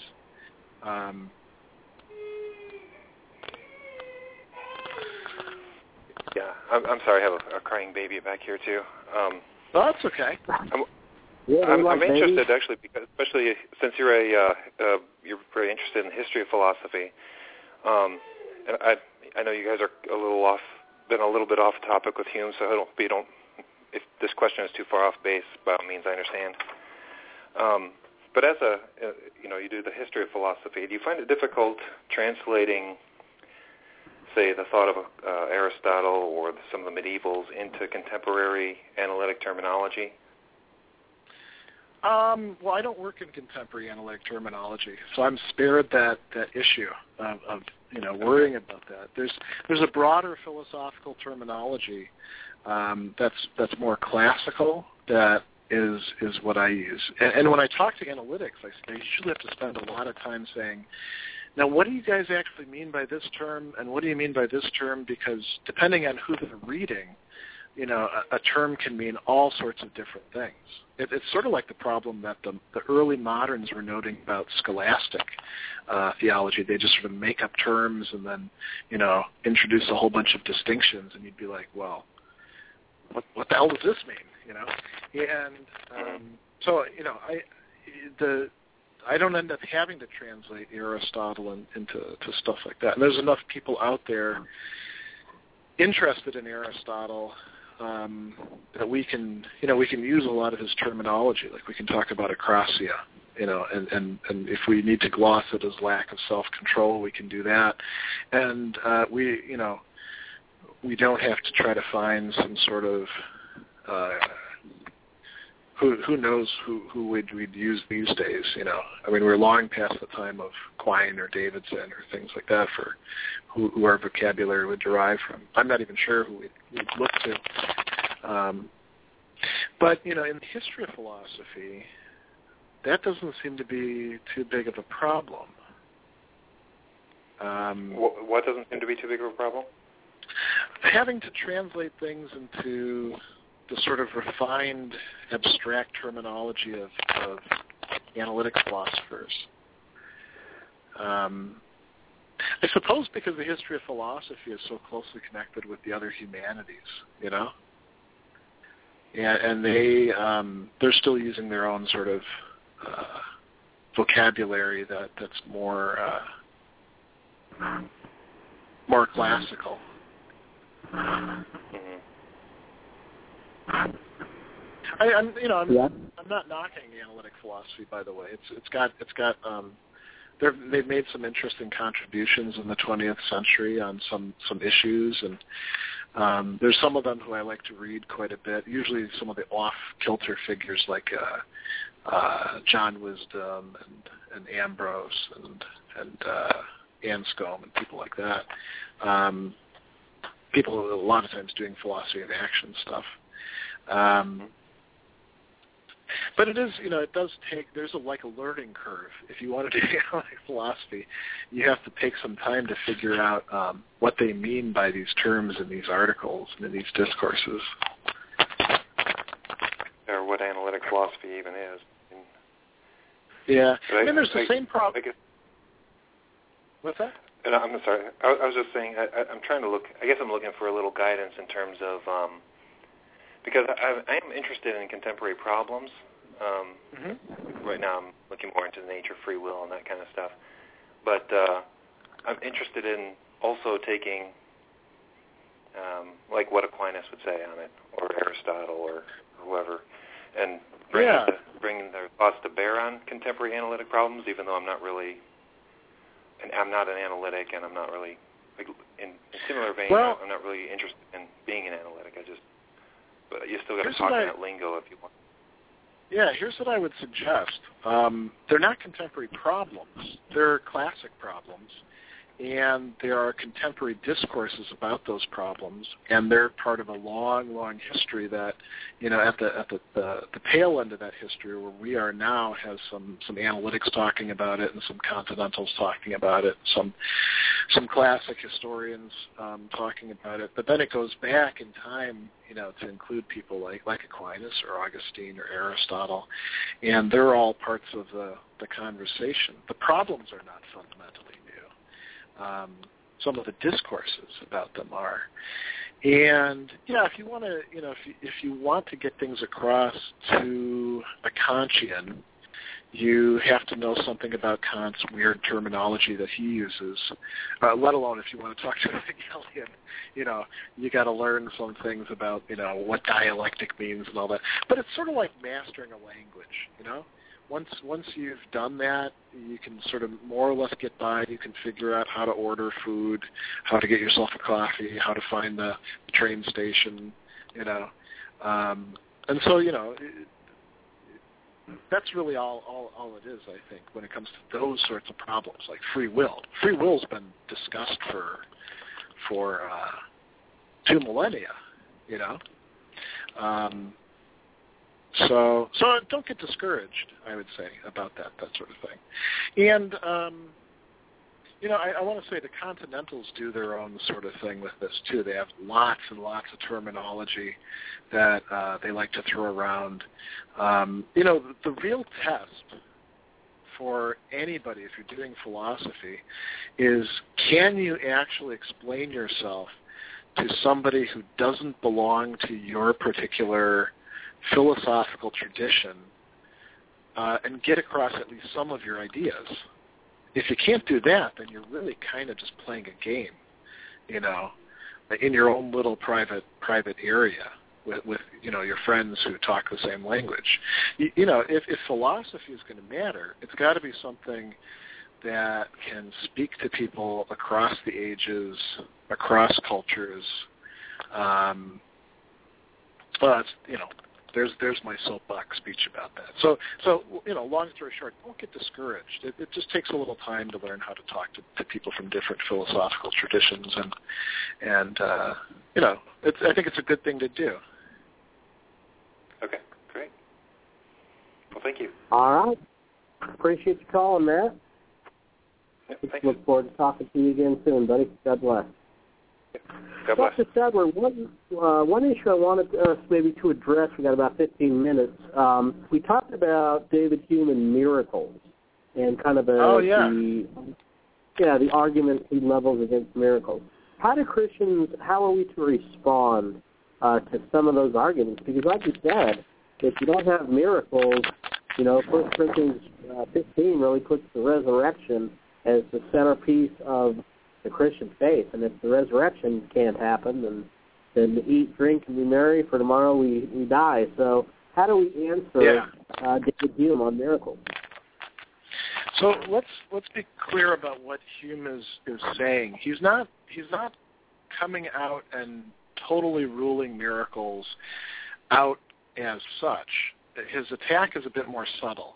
He's saying a miracle would be a violation of the laws of nature, so that, so far so good. And he says, our experience shows us that these laws just aren't violated. So if we want to claim that something has happened that did violate these laws of nature, then what would convince us of that? I mean, we could see it ourselves, and then we got to be careful. Are we really seeing what we think that we see? Or we could hear it from testimony from somebody else. So, like the resurrection, for example. I mean, you and I are in the year 2013. If we want to believe in the resurrection, we don't have a time machine to go back to Palestine and hang out for a couple days and see what happens around Easter time, right? So we're believing it on somebody's testimony. So here's what Hume. Here's sort of the linchpin of his argument. He says, and he's using the resurrection for this. When anyone tells me that he saw a dead man restored to life, I immediately consider with myself whether it be more probable that this person should either deceive or be deceived, or that the fact which he relates should really have happened. I weigh the one miracle against the other, he says. So which is more? So we have to decide which is more probable, that the person who's reporting the miracle either is trying to trick us or is deluded themselves, or that the event took place. And it's, the way that he's stacking the deck is, look, if it's violating the laws of nature, that makes it very, very improbable. So just about anybody's witness testimony is going to be more likely to be impeachable than that the miracle happened. So how could you attack this argument?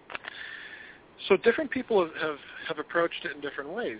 You could try to say, well, actually the witnesses are good witnesses, and here's why, and people will give various reasonings for that. Some could be that you could make an appeal directly to God and say the Holy Spirit guarantees some sort of authenticity of these reporting of these events, right? I mean, there's a lot of different ways in which this is done, but you could also attack his notion of laws of nature.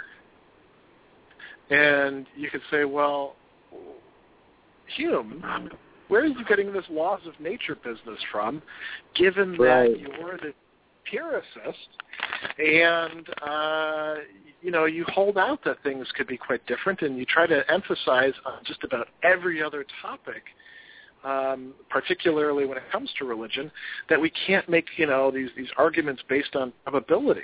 How much of nature have you experienced? And so that's another tack that people take. Some people make arguments. Go ahead. Oh yeah, I was just going to say. I remember sitting in Dr. Norm Geisler's class on Christian apologetics, and we dealt with Hume, and he brought up some good points, like for the naturalists, they believe with the origin of life, that happened naturally in the natural processes, but the odds of that are just so incredible.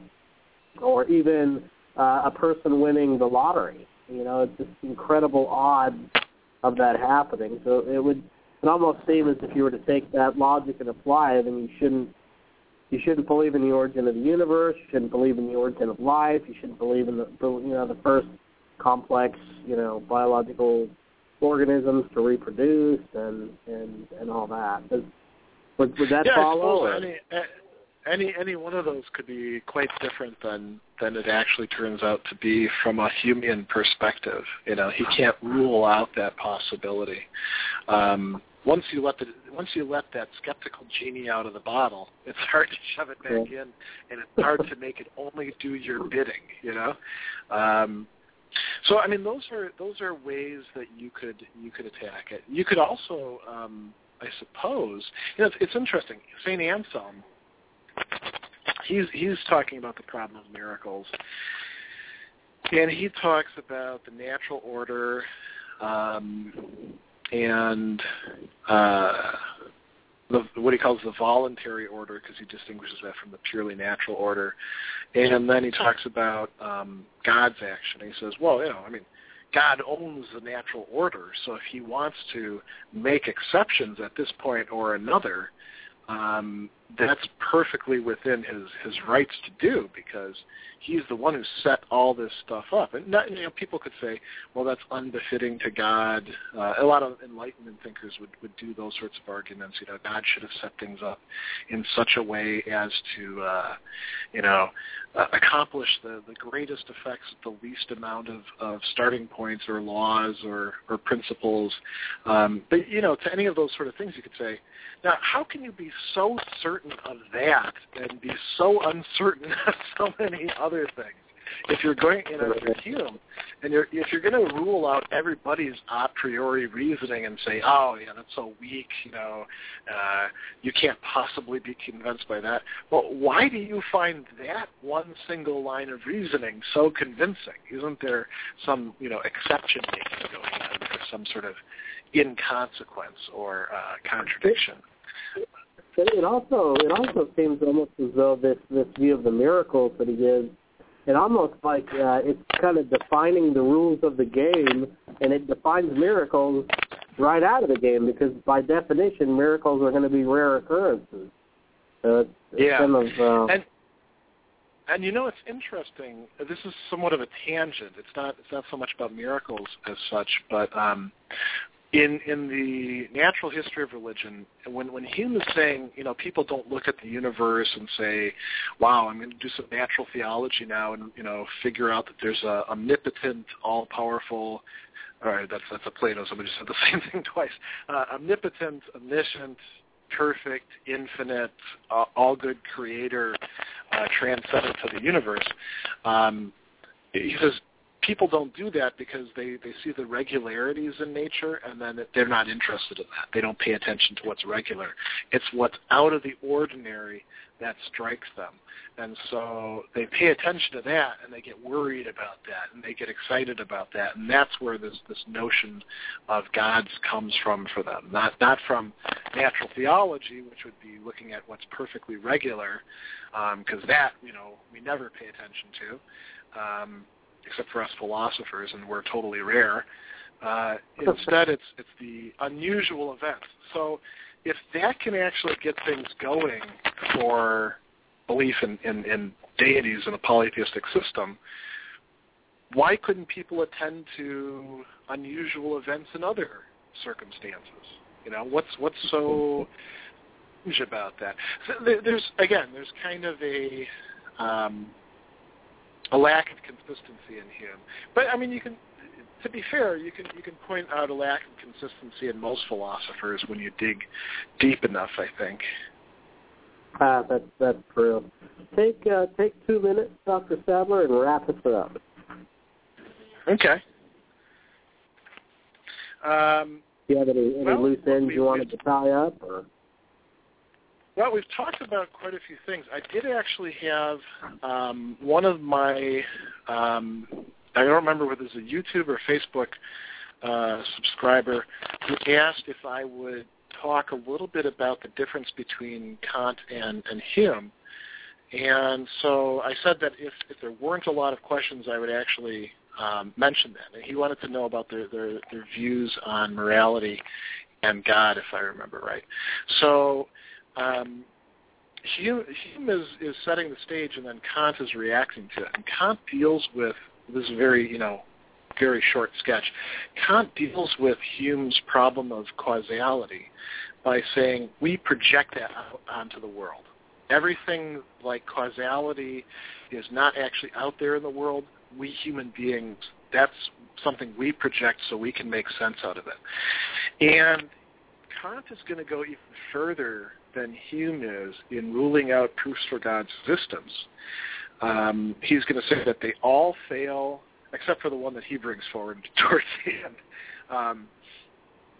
And instead of like Hume attacking cosmological arguments and attacking design arguments, Kant actually makes the claim that they all boil down in one way or another to the ontological argument. And the argument for that is really quite difficult to wrap your head around, let alone to try to explain, so I'm not going to try to do that here.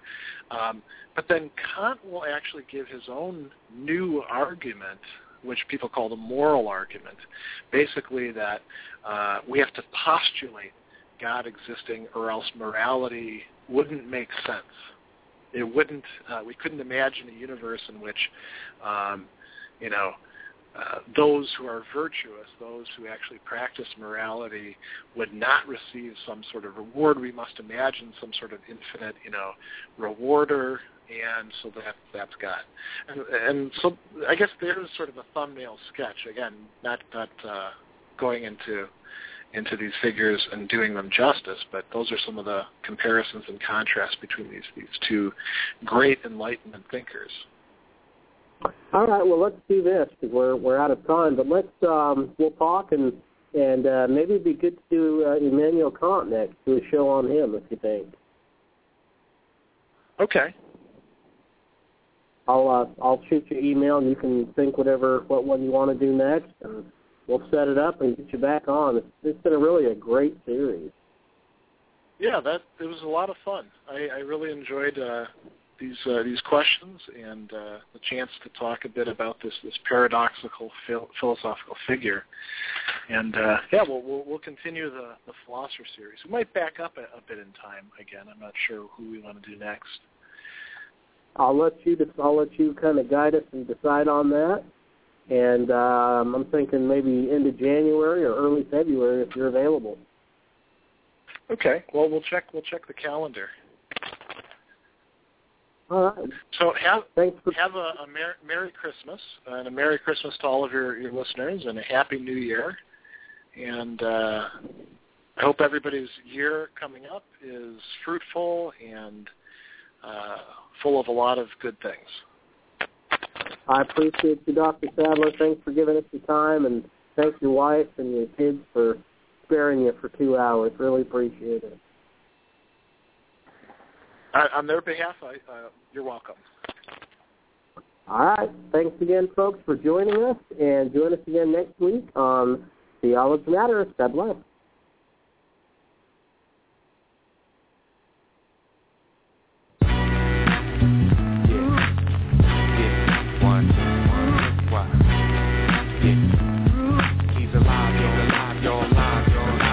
Elvis is dead, Picasso is dead, Jimi Hendrix and Janis Joplin is dead, Marilyn Monroe is dead. However, Jesus is alive. Brando is dead, James Brown is dead, Princess Di and John Lennon is dead, Biggie Smalls and Pac are dead. However, Jesus is alive. Give praise to King Jesus, the blessed Son, victorious, glorious, resurrected one. To him belongs the power, glory, and honor. Ascended where he sits at the right hand of the Father. At the cross he made atonement, his people he saved. After 3 days he was raised in defeat of the grave. By faith the elect behold him, his scepter is golden. He must have been hot and slippery, cause death couldn't hold him. The spotlight is on today's icons. In 1,000 years nobody will care, their light's gone. But at that time Christ will still shine bright. He's not in the limelight, he is the limelight.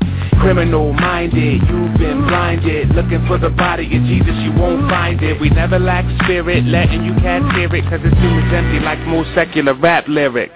Plato is dead, Socrates is dead, Aristotle and Immanuel Kant are dead, Nietzsche and Darwin are dead. However, Jesus is alive.